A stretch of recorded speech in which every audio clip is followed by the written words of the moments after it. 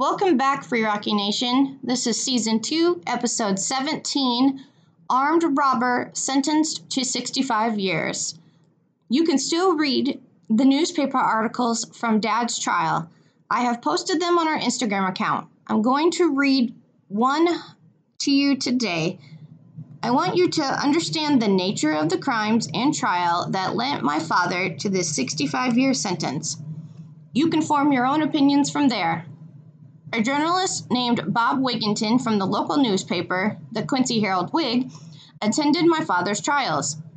He wrote his first article on January 25, 1994, his second on January 26th, and his third article on January 27th.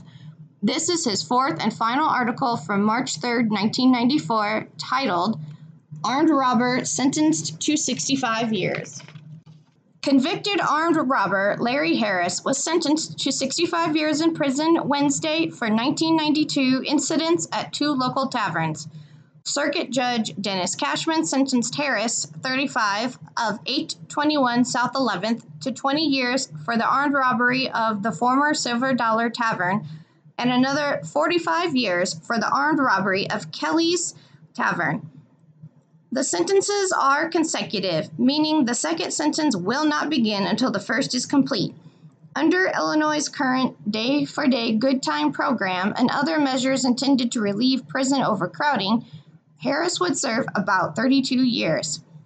Harris faced up to 60 years on both Class X felony convictions because of his criminal record.